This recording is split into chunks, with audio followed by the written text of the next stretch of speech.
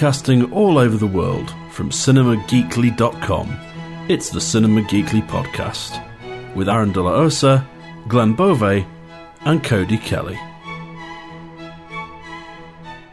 Like the guy says, you're gonna eat lightning and you're gonna crap thunder.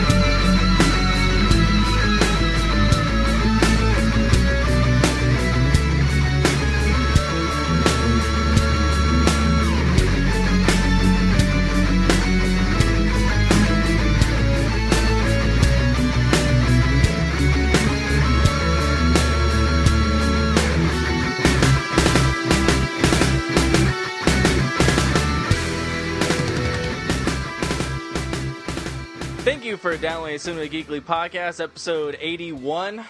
As you can tell, once again, no Anthony. He's going to be on a sabbatical for some time, at least 16 days, whatever the booster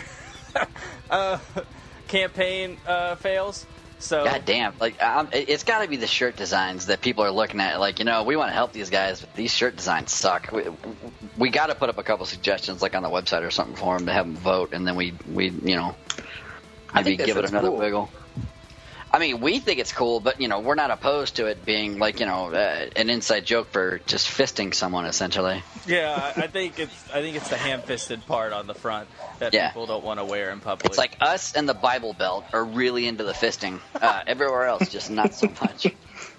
I guess the Catholics have got the fondling cornered down in their market. Anyways, speaking of fondling, I know Ron Williams played a priest in a movie. And wow, talk about ham-fisted. Wow, yeah. Right at its finest. So, sadly, we lost a good comedian. I mean, despite what you know, I know a lot of people, you know, as it goes on, where we all become hipsters and don't like things that we liked once before because everybody likes them. But he was, you know, an icon as far as comedy goes. And he died going out the Corey Stoll way of House of Cards, of a fixation. I'm guessing he sat in a garage and, you know, didn't pull out like the guy in Office Space to get hit by a drunk driver. So, sadly, we lose him. And, spoiler alert, I'm pretty sure he's going to come to play later on, because we made certain lists that were done before this, and I don't believe in backing out because of something happening. That's just comedy. Dude, he's got 3 movies coming out over the next 6 months. I know, right? Oh, fuck. Oh, my God. Dude, that is just fucking terrible. I know. I condolences. It sucks. A lot. But on happier notes, we have a ton of reviews up on the site. We got 2 Guardians of the Galaxies, 2 Dawn of the Planet of the Apes, both of them done by Anthony. And, you know, I think Anthony and I kind of came from the same place for both of these movies. You just flip-flop the ratings. I gave Planet of the Apes a 5. He gave Planet of the Apes a 4.5. I gave Guardians, well, if I was going to rate it, I would have given it a 4.5. He gave it a 5. So there's those. Another one, Into the Storm, was done by Stephanie, which is an interesting read because it comes from a perspective of her a year ago, almost exactly a year ago, of the storms that they had over in the Philippines. So a lot of like what she is talking about is her experiences. So it's a very good read. It's very interesting. I'm glad that we're actually able to personalize certain things now, and we're not just a bunch of lifeless hacks. On that, you know, things I also added is I got to talk about it because it's on the Facebook page. But the Terminator finally announced the misspelling of their title, Terminator Genesis, because they're just pretentious that way. I'm sure there'll be a tagline eventually that'll be Terminator Genesis, Rise of the Dawn of the Age of the Machines. I mean, it's going to be something along those lines. The poster's going to be really dark, nothing but fucking rubble. Pre-Judgment Day. Right, yeah, exactly. James Cameron production. I wonder if they're gonna like force Sam Worthington in this movie like they did the last Terminator movie. You mean Sam Whisperington? That guy's got two levels, man. To either fucking, kind of somewhat date rapey college frat guy, or he's just gonna scream right at you like Kinnison. Those are his speeds. He's got no in between, man. So yeah, that happened. It's not. I mean, it's how we knew the name of it. We just didn't know it was gonna. We didn't know it was gonna be misspelled that way.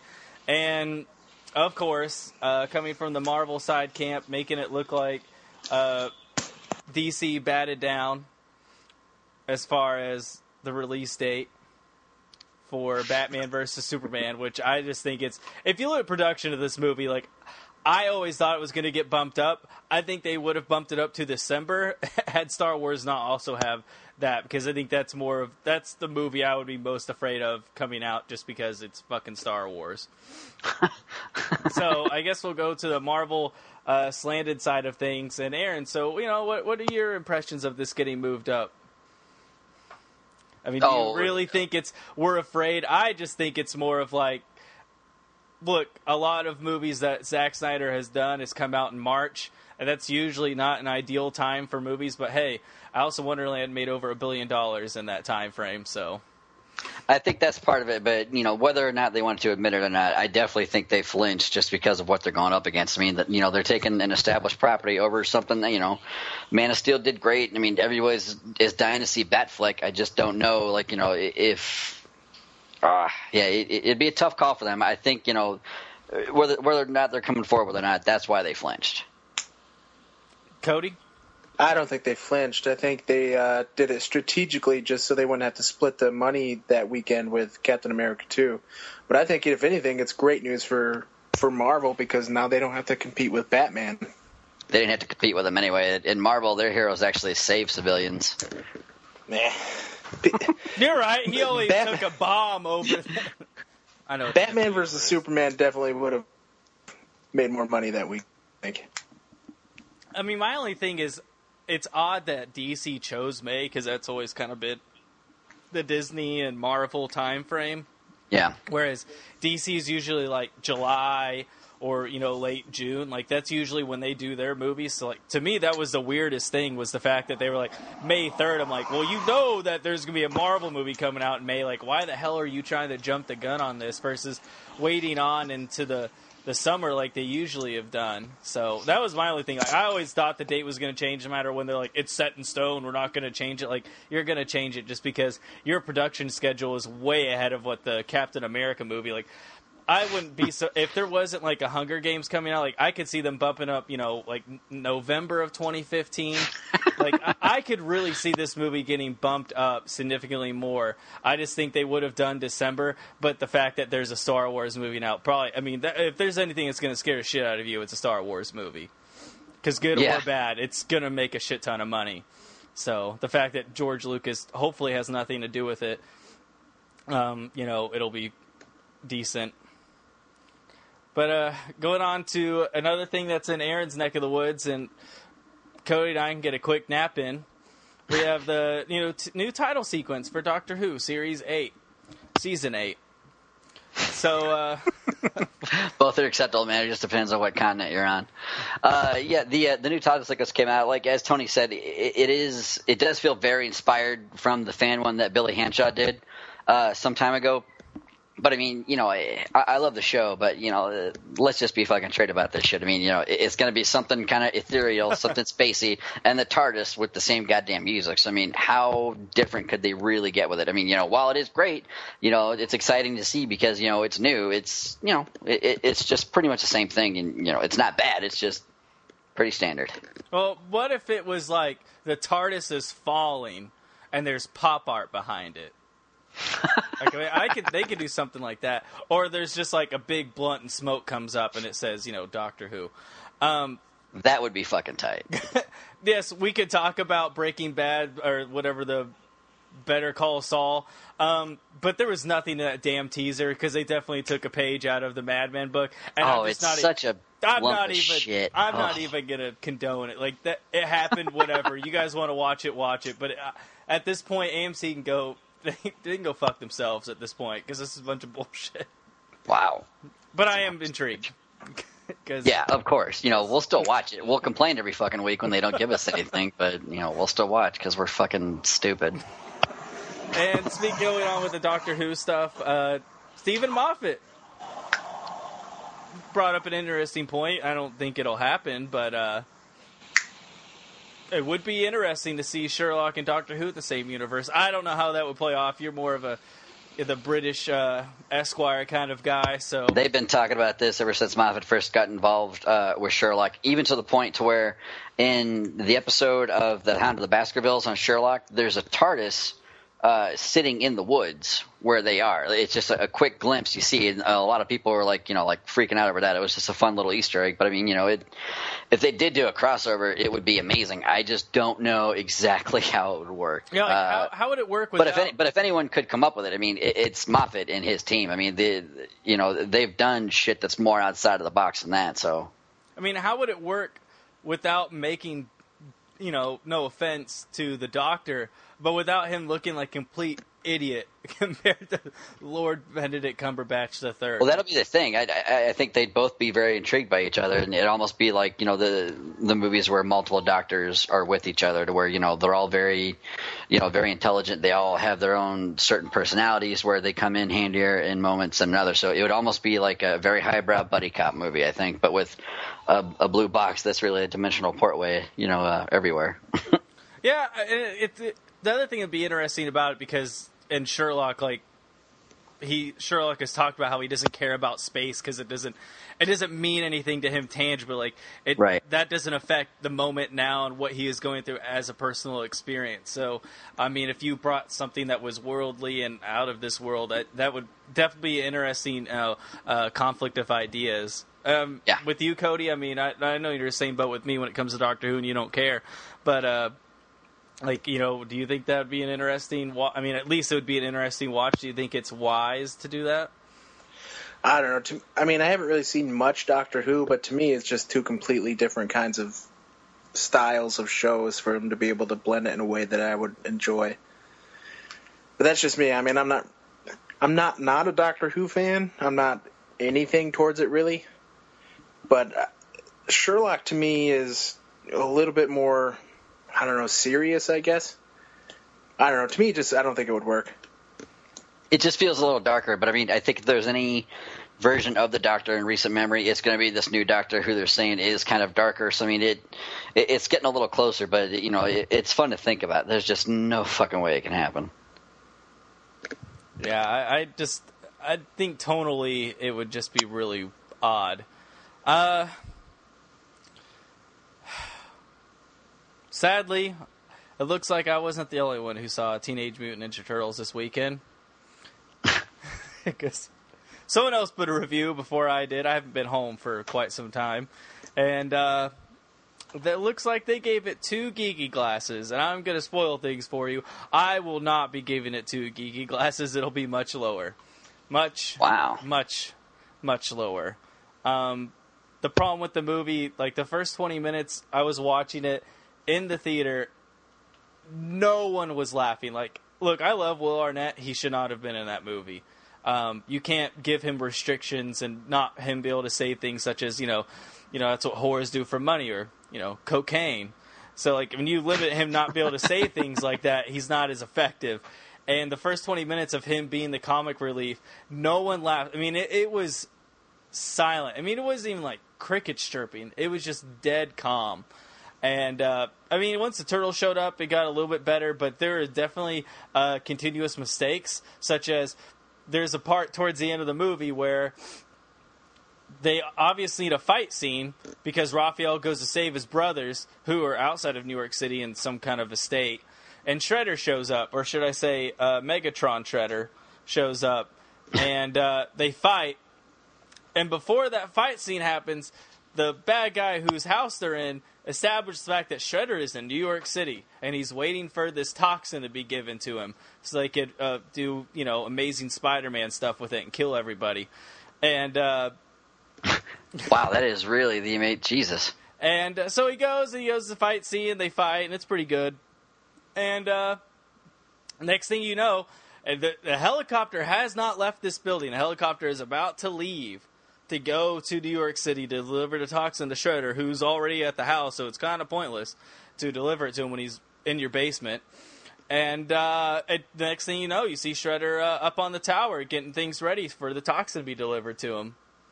I was just like, what? And I told my friends, and they're dimwit idiots, so they're like, I mean, it's a Teenage Mutant Ninja Turtles movie. I don't know why you thought that was a big deal. It's supposed to be fun. Like, well, yeah, but when things are, like, blatantly dumb, like, you could do something better than that. It was just like, they wrote the script and like, you know what we really need here? I had a fight scene for like 5 minutes. Yeah, let's have Shredder come in again and kick some ass. And then like the bad guy wears Under Armour for the second half of the movie for no reason other than like, hey, let's get some Under Armour money. Like he wears like you can see the logo full clear as day. And the whole movie he's wearing like suits and what everything. The fuck is that? Whoa. What is going on? Was that Jesus. a poltergeist? What happened? I didn't hear anything. Oh, that was on Cody's end. Yeah. Oh, Cody. Man. You know, speaking of this poor quality you're getting right now, if you want better quality, you can go on the booster.com/CinemaGeekly or go to CinemaGeekly support or just the front page. We have a banner up for Booster. And these awesome looking t-shirts. Our goal is 20. If we can get the 20, we can at least get a couple of new microphones and, you know, better server costs and all that kind of stuff, and it'll just be able to give back to you. We started off strong the first day with 4 right off the bat, and now we're sitting at 5, and that was 17 days ago.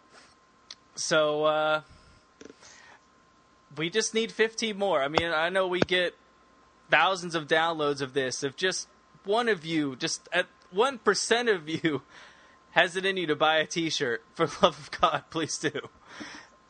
If not, if you just want to donate $1, $5, $100, you know, that'll go directly to us. You don't have to worry about a t-shirt. If you just want to give us $1 or $2, all that will go straight to us. And if anyone donates $100, I will do my best to come up with something very unique just for them. I'll shave their name or something like in the side of my head for a month. I mean, we'll get wacky with it. Yeah, well, yeah, you could definitely do Cristiano Ronaldo hairstyling. But I could pull that shit off. You know, going on with the support stuff, you know, the summer season's almost over, so those blockbusters, you know, you didn't want to wait in line for are about to come to an end. But hey, you know, you can, you know, buy some early tickets to, you know, the new Hunger Games movie, even Expendables this weekend, which we'll talk about later on in the show. And just, you know, do that through Fandango, or, you know, I watched the new Arkham Batman movie that deals with the Arkham video games, and it's pretty interesting. You can get that on Amazon and buy it directly there. You don't have to go to the store or anything. You could just digitally download it right then and there if you know, feel like you want to support the economy and not be a parasite and download everything illegally, which is why, you know, Detroit's a shithole it is, because, you know, we don't want to pay for anything anymore. Yeah, that's the direct reason why Detroit is in so much trouble illegal downloading. Hey, you know what? I'm just trying to support the government because they're probably listening. And, you know, the other one, you know, being Think Geek, you know, Christmas right around the corner. Anniversaries, you got that geeky girlfriend, or if you're a geeky girl vying for a guy, you could also, you know, go that route with the $1,500 Optimus Prime tablet that I'm pretty sure jerks you or off. guy, girl, whatever. Yeah, whichever. We don't discriminate.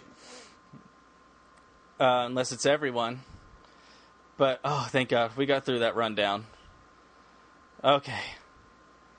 Now for the main reason why we're doing this. We're going to it already? Yeah.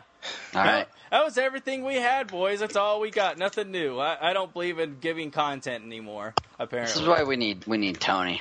We need someone to guide this shit. He's leaving it, essentially. It's like, okay, what it is, it's the first couple of minutes of every episode of fucking DuckTales, where Tony is our Uncle Scrooge, and we're Huey, Dewey, and Louie just getting all sorts of shit with the Beagle Gang. And, you know, we need him to swoop in and save us, but he's just hanging off, finger blasting Aunt Bee in the kitchen or whatever. Yeah, I'm sorry. Ridiculous. But the content isn't there.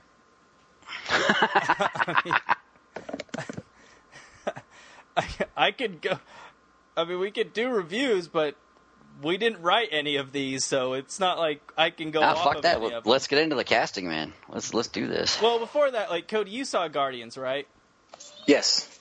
What were your thoughts of it? Because Cody and I, or Aaron and I, have done a podcast about it. What were your thoughts? And you can be as bland as possible, like everyone else, and say it's great. But I was surprised it was as funny as it was. I didn't think there was going to be that much humor in it. It's really hard to pin it down.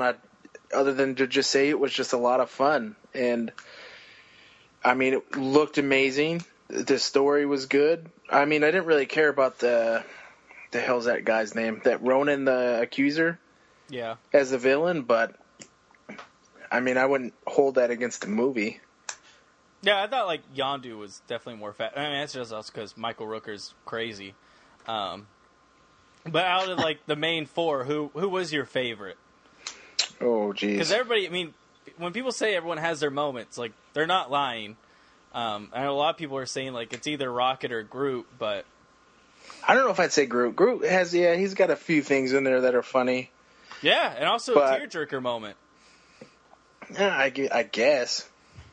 I don't know. To me, probably more so Rocket, but then I don't know, man, because Batista had some really funny lines that I wasn't expecting. Also, like, when he's laughing his ass off as the ship is crashing into a ship, like, to me, that was the funniest moment of the whole movie. Like, that was just them looking back at him just, like, enjoying every minute of it, like he was at the carnival. Yeah, it was great. Just the stuff with him and Gamora, and just him taking everything so literally. And then that funny little scene at the end of the credits when he's checking out his knives or whatever he's doing, and Groot's doing his little dance to that Michael Jackson. I mean, I don't know. My favorite line in the whole movie was where he goes, "Nothing goes over my head. I have excellent reflexes." I would catch it.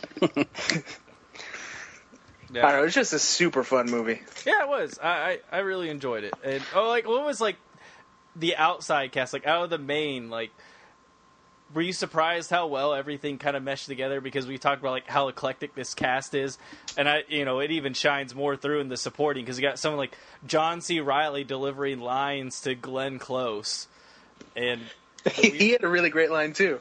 Yeah, and like Benicio del Toro just kind of being himself, but if he was Liberace, I mean, they've said he's Liberace in space, but. I mean, like, what do you think of, like, the other, even just the one scene performances that most of these people had? Like, out of those, who was probably your favorite? Ooh, favorite? Shoot. I don't know. John C. Reilly, I mean, I love his line with Glenn Close about, what was it? I don't know if anyone's 100% dick. Yeah. Yeah. That was fantastic. But other than that, he didn't have a whole lot in the movie. Though, I mean, I guess he had some really cool stuff at the end, too, where they're asking him about what's illegal and what's not illegal. Yeah, I'll just say John C. Reilly, I guess. Yeah. Because I thought about long and hard. I don't think Aaron and I talked about, like, who was our favorite out of, like, the main cast. But I really liked Karen Gillan. Like, I really liked her. I don't know, like, it was, like, her makeup and her aesthetics, but, like, just the way she looked was just awesome. Like, if you put her like a Terminator movie, like, I would kind of believe it, like they tried to do with that one chick that I didn't believe in Terminator 3. Like, I don't know, like, just the way she looked, like, I don't know, like, just the makeup, and I know they added the CGI stuff and the voice change. Like, I just thought she was really interesting, and she looked so similar to Yondu, but it was like different enough that I could tell they weren't the same. I don't know. I know you're like the Doctor Who person, so I'm assuming like you'll probably say, like, who was your favorite out of like the main people? Because I don't think we even talked about that. Oh, Chris Pratt, hands down. No, I mean out of like not in the four. Oh, not the main cast. Yeah. Josh Brolin as Thanos. Well, okay, I guess that was yeah. Right. Let that soak in for a minute. He was awesome. I'm really excited whenever Sony hopefully makes the right decision and casts him as Joel in the Last of Us movie. Oh my God! Right? Jesus, the fuck are they waiting on? I do have one little tidbit to bring up. How Vin Diesel a while back, how he was trolling everybody on his Facebook saying he was going to be Vision, and then it turns out he was Groot. He's back to trolling people on his Facebook again. about another Marvel project. He posted a picture 2 days ago on August 9th that says, "Vin and Marvel, you all made it happen. I get the strange feeling that Marvel thinks I'm inhuman. Ha ha ha." And it's a picture of Groot. But I mean, he spelled inhuman the way, so either he's trolling again, maybe in hopes of having something come down with the Inhuman project, or, I mean, if he were to play Black Bolt doesn't speak. He just has to look gigantic and imposing, and he whispers for his powers. I mean, Vin Diesel could do that and very well be the voice of Groot. I mean, so if he's trolling, this guy's troll level is masterful, because he really nailed it on the head as far as something he really feasibly could do and would be great at. So, fucking Vin Diesel, man, he's at it again. But God bless him. Let's just make him Dormammu. What was he?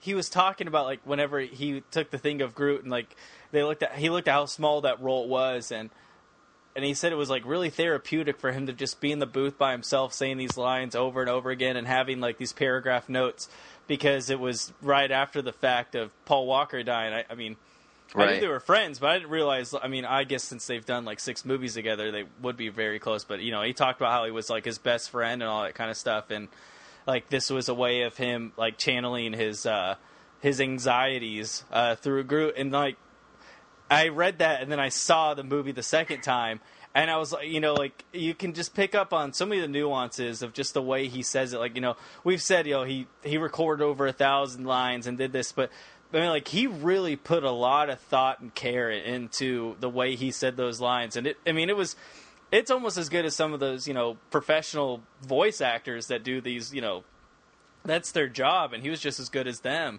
if not better in a lot of cases. So, right. He can troll all he wants if he starts pumping out good things. They just put him. I'm telling you, man. The more I'm sitting here letting that Black Bolt thing just sort of stew and simmer in my head, the more excited I'm getting for it. Like, Jesus, that would actually be great. Yeah, if he just becomes like the Marvel version of John Ratzenberg in the Pixar movies, I'll be He's okay. Just everywhere. With it. Yeah, they could do a lot worse. You know what I mean? Yeah. Yeah, like our Expendables cast. I don't know. I think he's douchey. No, I dude, this guy grew up, he's just a gigantic nerd. He's a comic book fan. He wrote the goddamn foreword for a book about D&D. You know what I mean? Like, this dude is a nerd. He's just one who does a lot of fucking push-ups. You know what I mean? He's, one of us, Gooba Gaba. Like, that's it, clear as day. So I back Mr. Vin Diesel in all his projects. I won't see a lot of his movies because I don't care for those piles of shit, but the ones of his I do like, I will see many times. Yeah. So there's that. Oh, why don't you like Vin Diesel, Cody? No. Oh, okay. I don't know. He seems like too into himself. I mean, I don't know. Maybe I'm just projecting. At a certain point, wouldn't you be? He just seems douchey. I don't know. I've always liked him, but yeah, he just seemed like he was really stupid, and then you read things he says, and I'm like, oh, he's not big and dumb. Like Cody said, he's one of us. Not that like I'm super intelligent or anything, but we do have common interest. One of them being D&D, unfortunately. Right. Nerd. Nerd alert. So while we're on this topic of being nerds, this was something that was brought up in Cody, I keep getting y'all mixed up. I need you, Anthony. We need you.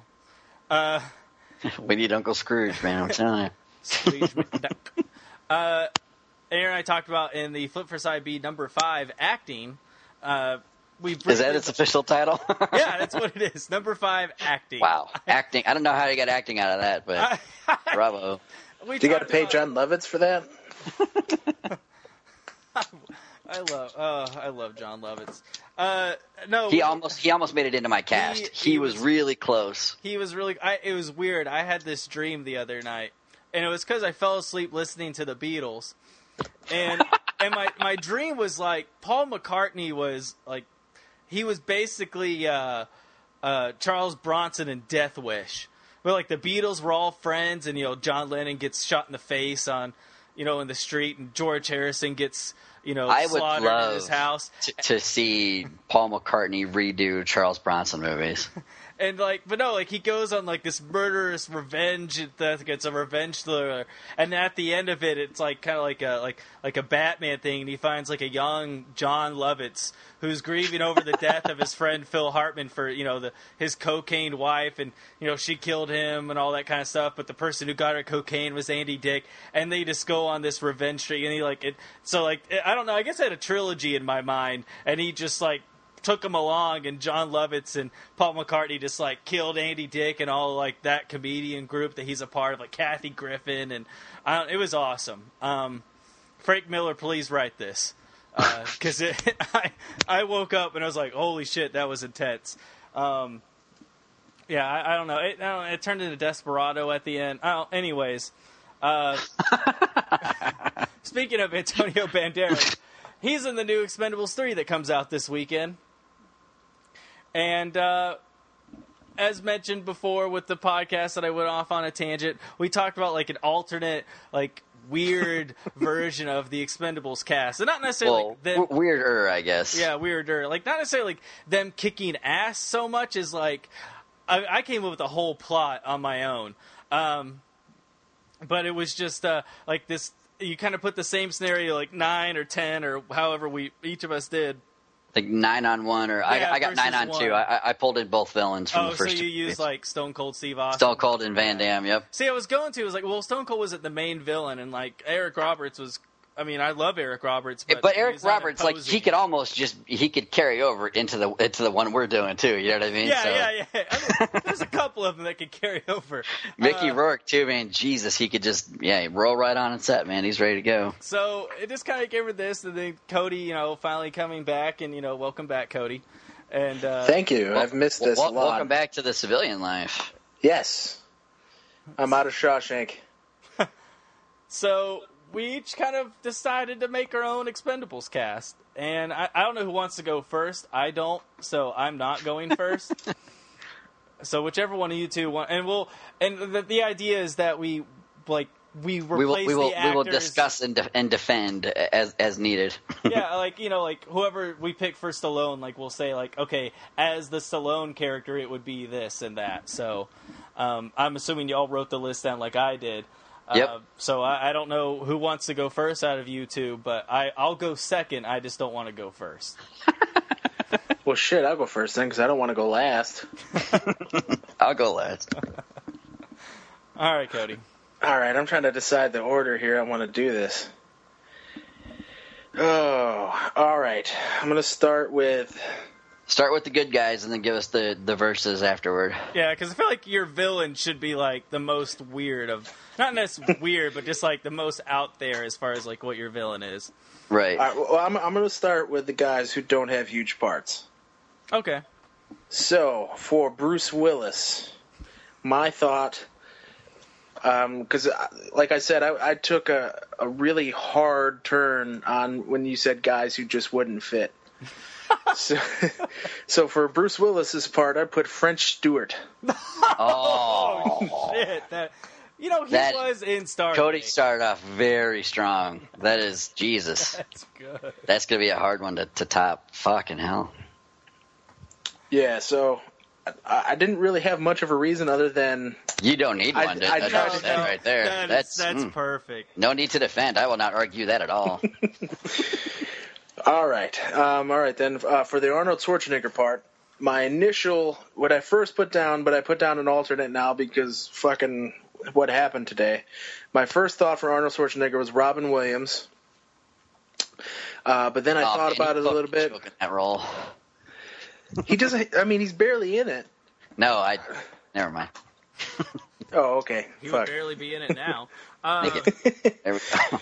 And then for an alternate for him on the fly, I came up with, I was thinking of Arnold Schwarzenegger related movies, and then I came up with Danny DeVito. Okay, that would be interesting. That's not bad.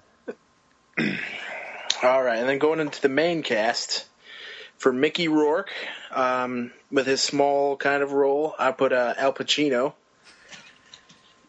Wow. I just want to see him roll in on a motorcycle. And I'm not. Yeah, but wow. Say like 2 or 3 lines and then say "hoo-ah." Wow. All right, this more for the main group of guys. This one's Can I request kind of out though there. that if we do make this movie with Al Pacino, that he wear the same cowboy hat as Mickey Rourke did? Oh yeah, he's got to look exactly like Mickey Rourke. Okay, so just same say Al costume. Pacino Okay, things. perfect. Okay, good. Sold. All right, for Dolph Lundgren, this guy isn't technically an actor, so I don't know if you would count this as cheating or not. But I put Gallagher. Wow. Yeah, I went like I said, totally weird on this one. Yeah, is it bad that my list seems kind of tame compared to this? Yeah, your list is like, you got some real winners in there. I got a couple more here coming up. Well, yeah, no shit. Okay, Terry Crews. No more Terry Crews. Fresh out on parole, O.J. Simpson. But O.J. Simpson has a buddy. This is what I asked if we could use dead people. For Randy Couture, Leslie Nielsen. Oh, wow. Because Leslie Nielsen is awesome. And it's kind of in the same vein as like the Naked Gun movies, but...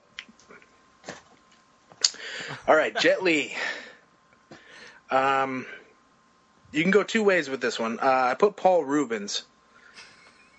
But you could either do Paul Rubens or Pee-wee. That's so good. Oh, my God. That's so Why is this not a movie? Why is this not a movie? But my God, like when he said O.J. Simpson, I was like, oh my God, he's gonna do Leslie Nielsen. There's no fucking way he's not. Yeah, I thought there'd be that connection made pretty quick. Yeah. All right, where'd I leave off? Jet Li, right? Jet Li with Paul Rubens. Okay, this one to me for Jason Statham is probably the best fit, not in terms of matching of characters, but just for this kind of a movie. Bruce Campbell. Okay. Oh, man, you're all up in my Kool-Aid on that one. Yeah, I figured if anybody was going to pull that one, it'd probably be you. I did. All right. He's your leader, isn't he? What's that? No. And for Stallone, for his super shaking ability, Michael J. Fox. Mm-hmm. And then, shoot. Oh, no, I forgot one. Chuck Norris. Paul Hogan.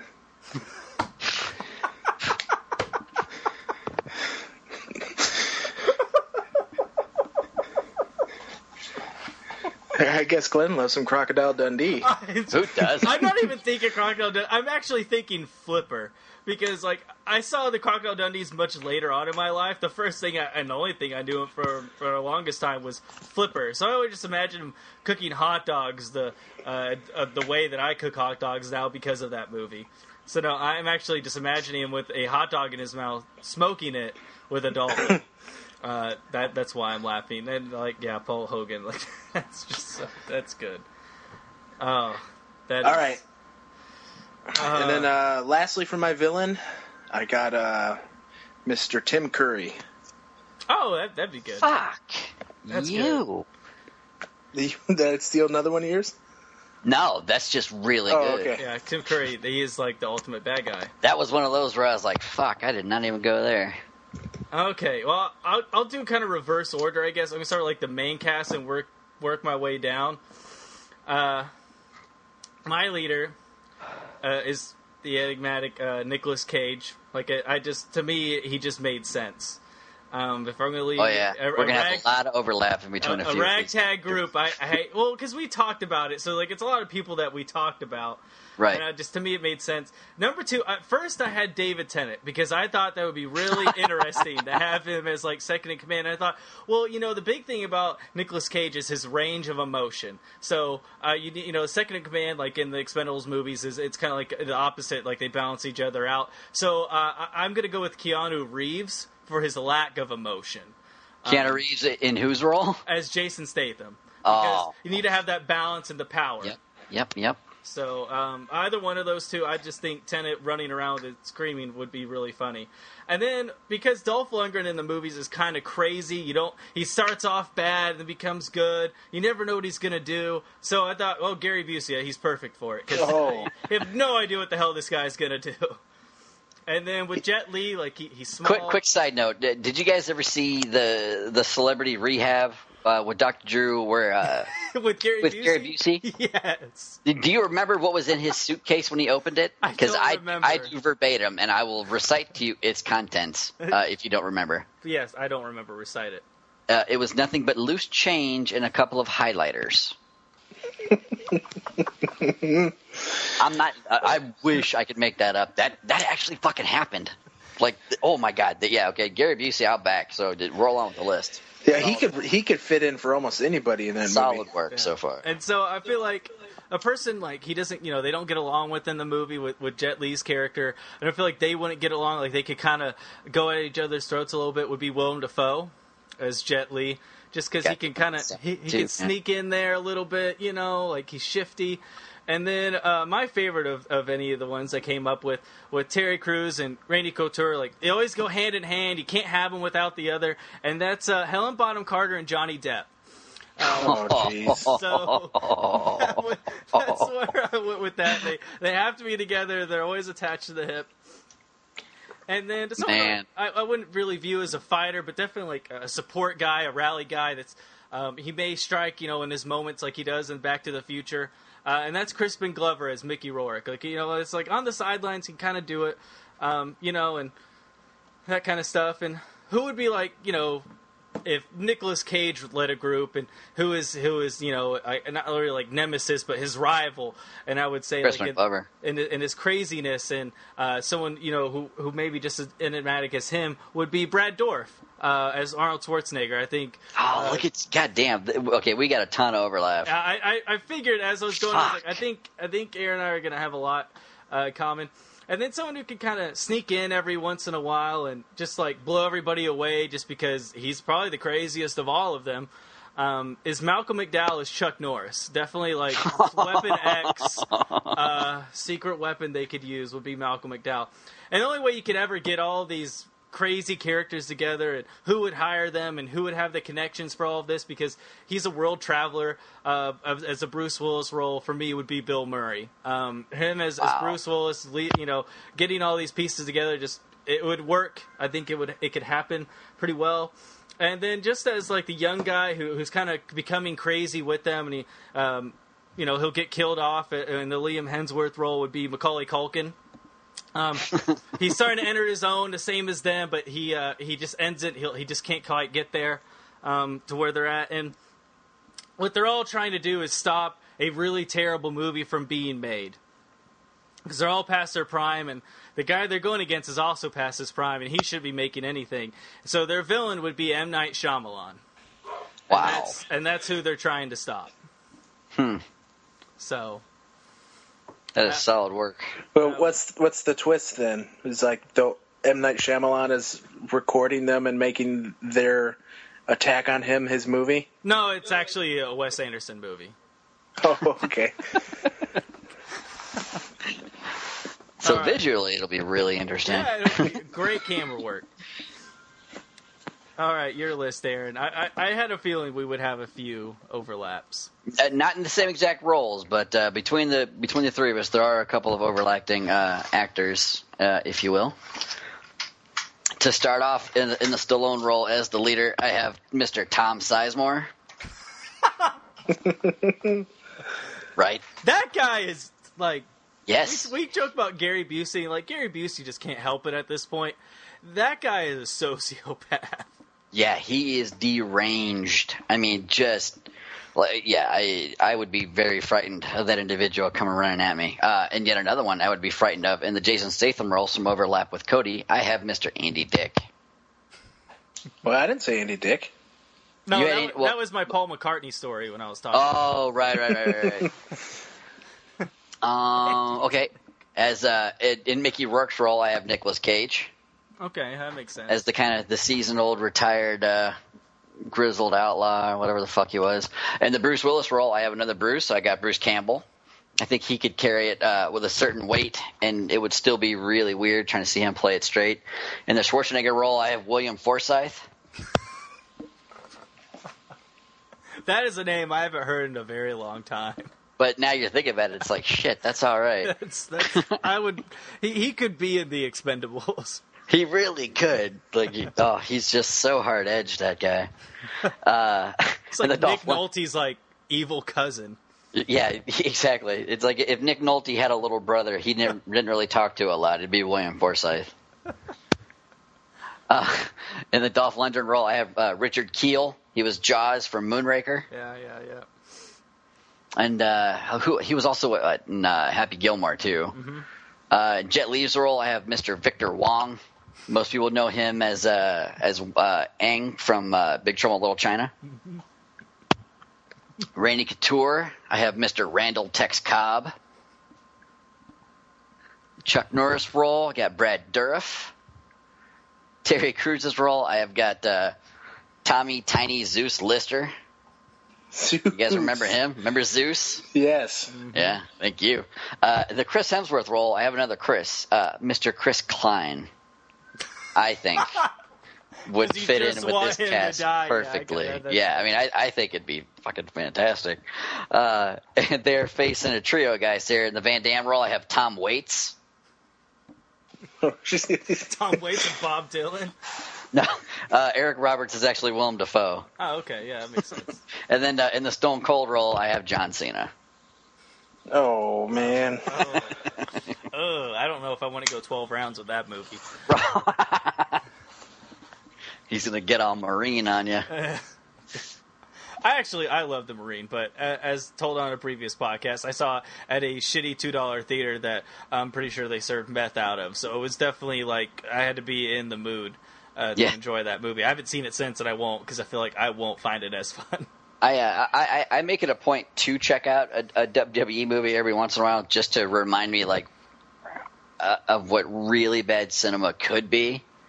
Because a lot of them, like their action movies, they do well, but they cast other wrestlers. A couple of these guys have been okay, most of them not. It's those movies are the ones that I really look forward to seeing, like all the ones starring Ted DiBiase and The Miz are particularly dog shit. So I wonder if they see Guardians and they're like, God damn it, why didn't we use Batista? Because they would have tried writing him a role where he had to give like a monologue, you know what I mean, with something really heartfelt, and instead of just like nothing would go over my head, I would catch it. You know what I mean? Yeah. Like they would cast him all wrong. But oh well. So there's our movie. I think we should pick another one to do. Yeah, if anybody has like any ideas, even like a TV show, like I mean, you could do Lost, but I mean that's like 30 people we'd have to write down, and the 18. Yeah. Well, I mean, it's kind of much smaller, but yeah, I guess that would work. We could do that. I don't know. I was thinking like something that like the Expendables, like a bigger cast, just so you can. What about we redo The Big Chill? I don't know. There's a couple of guys in that movie who are pretty weird now. What is it? Costner, Goldblum, William Hurt. Like those guys are kind of off these days. So I don't know if you want to. Reservoir Dogs. It's got a pretty big cast. That would be. See, I almost had Steve Buscemi in my Expendables. I was this close to putting him down. I think I was going to have him as the Jet way Li. Too good of an actor, though. Yeah, I was going to have him as Jet Li, and I was like, nah, I don't know. But like anybody has any ideas, like Mad Men cast or something like that. We could do alternate castings. Like, what would be the flip opposite to that? Like, even if it was like something like a hardcore comedy, and it was like, okay, let's pick like the most dramatic actors. Like, we did Dumb and Dumber 2, and it was like Daniel Day-Lewis and Tom Wilkinson or something. Like, we could, whatever y'all think. So, and that would be at info@cinemageekly.com. And what can you go through your list again, Cody? Because I really want to hear it again. Because and you could just run it fast, just be like Stallone, Statham, blah blah blah. Like I loved your list so much. All right, from top to bottom, Stallone is Michael J. Fox, Jason Statham, Bruce Campbell, Jet Li, Paul Rubens and/or Pee Wee Herman. Oh my God, that's the greatest one. I know. Randy Couture, Leslie Nielsen, Terry Crews, O.J. Simpson, Dolph Lundgren, Gallagher, Mickey Rourke, Al Pacino, Arnold Schwarzenegger, Robin Williams or Danny DeVito, Bruce Willis, French Stewart. Oh, God damn it. Chuck Norris, Paul Hogan, and the bad guy as Tim Curry. Yeah, I would. Boy, I can't. I'd see that fucking movie. I fully concede the belt for this list to Cody on that one. That's some strong Paul work. Rubens Jet Li is just so good. But he starts off with French Stewart as Bruce Willis, and it's like, wow, that is, boy. That's balls. The only problem I see with it, I feel like there would be a power struggle at the top between Campbell and Fox. Like I don't know how. I'm pretty sure. Like I mean, obviously. We know that Michael J. Fox's personality is a little shaky at best, so I don't know how well he is of a leader. Yeah, well, He's Michael J. Fox volatile. is in constant motion, and French Stewart's always squinting. He'd never be able to get a good picture of him. He'd just dart out of his line sight. I think French Stewart, since he's squinting all the time, he might be the one person that sees Michael J. Fox just moving fluidly. He just has a new vision that we can't comprehend. We got to like find a way Neo. to. You know what we should do? We should recast The Last Dragon, but with Caucasian actors, and see how bad we can get that one. Grease, but if it was like a Wayans Brothers film. Oh, beautiful! I love that one too. Yeah, so any ideas? Just info at Cinema Geekly, because I really feel like we should add this as a thing every week that we spend 10 minutes, or as we did 15. We got to step our game up, man. Cody punched us right in the mouth on this one. I know, I always hate it because, when we did the contest that got erased, I really thought, okay, Aaron maybe, but god damn it, Cody, you're like a ninja. You just sneak in there, you don't really talk much on the podcast, and then but when you say something, it's probably the funniest of all of us. And it's just, I don't know if you're smart or you're just good timing. Probably more so lucky. Timing, and I hate it. Well, okay. Any closing thoughts for you guys? Anything before we get to the box office, which was very surprising. The box office was surprising. I had the flashback weekend trip this weekend where I got to meet Robert Englund in full Freddy getup. That was quite an experience. I've met Robert Englund, I think, twice now. He's awesome. Yeah. My friend had my friend is really, you would think it'd be dumb because it doesn't really pay off a whole lot. But as far as if you want to get autographs and pictures, bring your kid with you. If the kid's 5 or 6, 5 to 8, I guess is the cute range. You can get away with a lot of bullshit when it comes to actors. But man, when my friend brings his kid, we met Robert Englund, they got to just hang out with him for 10, 15 minutes. Because they got the picture with the glove, and he had left the glove in his hotel room. And Robert Englund just walks out from his booth. He goes, "Does anybody have a Freddy glove I can use?" And all these Freddy Krueger, most of them were women, and they're just throwing "Oh God, I got my glove!" And he went through and inspected what was the best glove to use for the picture. He's awesome. Yeah, we when we got in there, we walk up to him, and he's doing the Freddy laugh. He's saying, for me, he's being, he's not Robert Englund, he's being Freddy. So it was fucking terrific. When he did the Freddy laugh, I elbowed my wife, so I damn near knocked her flat on her ass. I was just so excited about it. And then we do the picture, and it was phenomenal, and we had a little interaction with him, and, I swooned. My knees buckled. I was just I was done. If Freddy Krueger wanted to at that point, he could have had me in my butt, and I think that would have been more than okay with me. It was that powerful of a moment. I was like, wow, he could do whatever he wanted to with me right now. That's how I was when I met Conroy. When he said, "I'm the goddamn Batman," I was like, right. Oh my God, yes you are. Yes you are. It doesn't look like it, but you just hear him say it. I'm like, that's it's funny. People are like, he's not really that big. I'm like, you gotta understand, the first 20 years of my life, this man was Batman. Right. And he's just sitting there over in his booth, and he's tall, but he's lanky, and he's just sitting there. I'm like, I almost passed out just looking at the guy, and he's like, calm down. I'm like, dude, you almost passed out seeing Bruce Campbell. This is my Bruce Campbell. So, but yeah, no. Have you ever gone to a convention, Cody? They're interesting. No, I haven't. That's my goal now that I'm more free to be able to travel at my own leisure. Well, this one was a horror convention, so it's not really like a lot of the Comic-Cons I've been to. A very different crowd, to say the least. Most people look like they were trying to be the cast from Ghost Adventures, but they weren't willing to get on the steroids to be as big as that dude. You know what I mean? A lot of chicks of varying weights. Most of which all had their breasts out, no matter how small the bosom or the woman holding them were. Yeah, how many slutty Freddies did you have? Because that was like when he's there. God, like, I can't even. I don't even know. I don't even know. That's all there were slutty Freddies, and much like the slave Leias you get at the Comic Cons, the vast majority are going to be Zoftig. And the 1% will be someone you'd expect to see dressing like that, and those numbers held true for horror conventions as well. So I'm glad to report that finally. Yeah, horror convention. I've been the one, and they're very different. They're very, very different than a Comic-Con. Because Comic-Con, like, you get just such a wide range of people. You got people there for anime, you got people there for comics, like you should be. You got people there for like TV shows and just actors in general.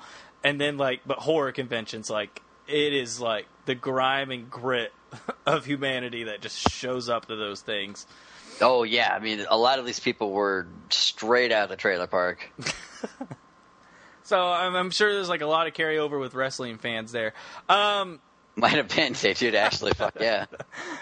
Top of the box office this week. A little bit of a surprise. Not too much, a little bit. At number 5, we had the movie Lucy on its third week at $9.5 million. The Scarlett Johansson, Morgan Freeman, Luke Besson, or Luke Besson flick. 100% of her brain. And number 4, we had the 100-Foot Journey, open at $11 million. That I believe has. What the fuck is that movie about? That movie made that much money? Yeah, it's got Helen Mirren. What's it about? It's fucking about people cooking. Really? Yeah, an English lady and an Indian dude, and they cook. The Kadan family clashes with the Madame Mallory, which I'm assuming is Helen Mirren, proprietress of a celebrated French restaurant.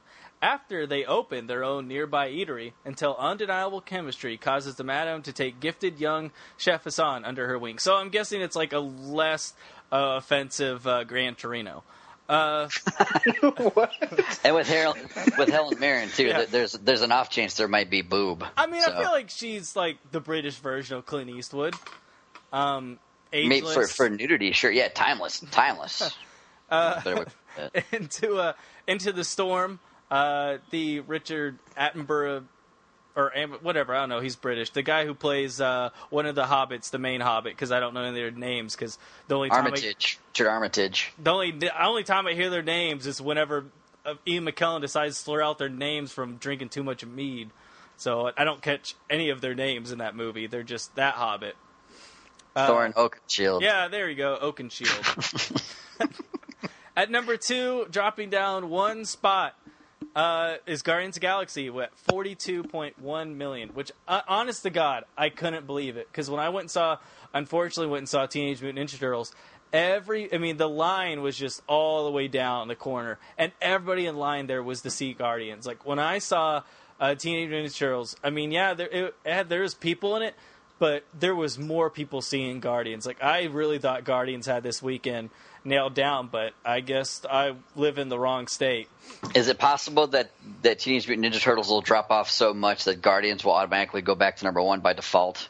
I don't know. Just for how well it's maintaining and how much Ninja Turtles is going to fall? I think, yeah, I could definitely see Ninja Turtles dropping to $17 million this next weekend because of Expendables. But I don't know if Guardians will be number 1. I don't see it dropping out of number 2. I don't think the Expendables will beat it. No, I don't know. It'd be interesting. This next weekend, I think it'll be really interesting to see how it goes out. I think the fact that everybody has Mel Gibson as a villain, and they, everybody hates him because apparently being a Nazi is a bad thing these days. So there'll be an animosity of wanting to see him die by Rocky's hands. And then, unfortunately, I helped provide the numbers for these. Finishing number 1 is Teenage Mutant Ninja Turtles at $65 million, which Jesus. is not a great opening considering that their budget was $125. So they're halfway there, and I think overseas they did something like $15 million. And they have a couple of markets they need to open up. The nice thing about Guardians is, like, look, it already made back its money domestically, but they haven't even opened in China and Japan, and those are the two biggest markets left. So, I mean, as far as worldwide goes, it's doing just fine. I don't remember what the numbers are exactly, but they're going to get another one no matter what, even if it had failed money-wise. Another Ninja Turtles is coming, too. They just announced that. Yeah, which I just don't understand, because I don't see them getting the money back. I mean, no fucking way. I could feel, like, what's that movie that came out earlier this year, Fault in Our Stars? Like, it opened, like, really big, and then it just, like, it was, like, $41 million, which is, really good for what its money was. And then it dropped down to, like, 5 the next, like, something dumb like that. So, definitely those movies, it did not carry over well. I mean, with what Guardians, it dropped, about 50%, which isn't too bad, considering you had other, PG-13, and lower friendly movies that came out this weekend. I was surprised some of your releases came out this weekend. I also did not know that 100-Foot Journey was going to be wide release. I just assumed it was limited because it looked not that good. It looked very indie friendly, and it has a 55 on Metacritic, so. Oof. That's not too great. I mean, if you were like in the 70s on Metacritic, like that's Oscar contention. But once you get past 70, that's when it means it's really bad. That's an odd way they rate things. I think Guardians is at like 76 on Metacritic, which compare that to Rotten Tomatoes, which is 91. Like with Metacritic, that's poor. They actually rate what the movie is, so which is you think 76 is low. 76 is very, very good. Right? Yeah, no shit. Like Silver Linings Playbook is like 66, and a couple years ago it was like the best movie I'd ever seen. So, just take it with what you want. I guess that's kind of it. Once again, you have any suggestions? Email us at info@cinemageekly. That's probably the one way that Anthony is able to contribute at this point, as far as telling us what to talk about. And if our shirt ideas suck, because I still think we need to do the cosplay calendar. Yeah, I mean, just any feedback at T-shirts. Maybe we can come with a couple of designs and see what y'all think. I know we have a Comic-Con one idea. And if my friend ever finishes the zombie sex chat, I mean that is being designed. It's just, look, the guy also works for the United States government and the Air Force. First sketch was really good though. Yeah. I liked it. He's good. It'll definitely be comical. It'll be very Plants vs. Zombies kind of thing. But I mean, the guy tracks satellites for a living. He doesn't really have that much time on his hands, or does he? But anyways, for Glenn Beauvais, I almost said Anthony Lewis, Aaron Talos, and Cody Kelly, Cinema Geekly, and thanks for downloading.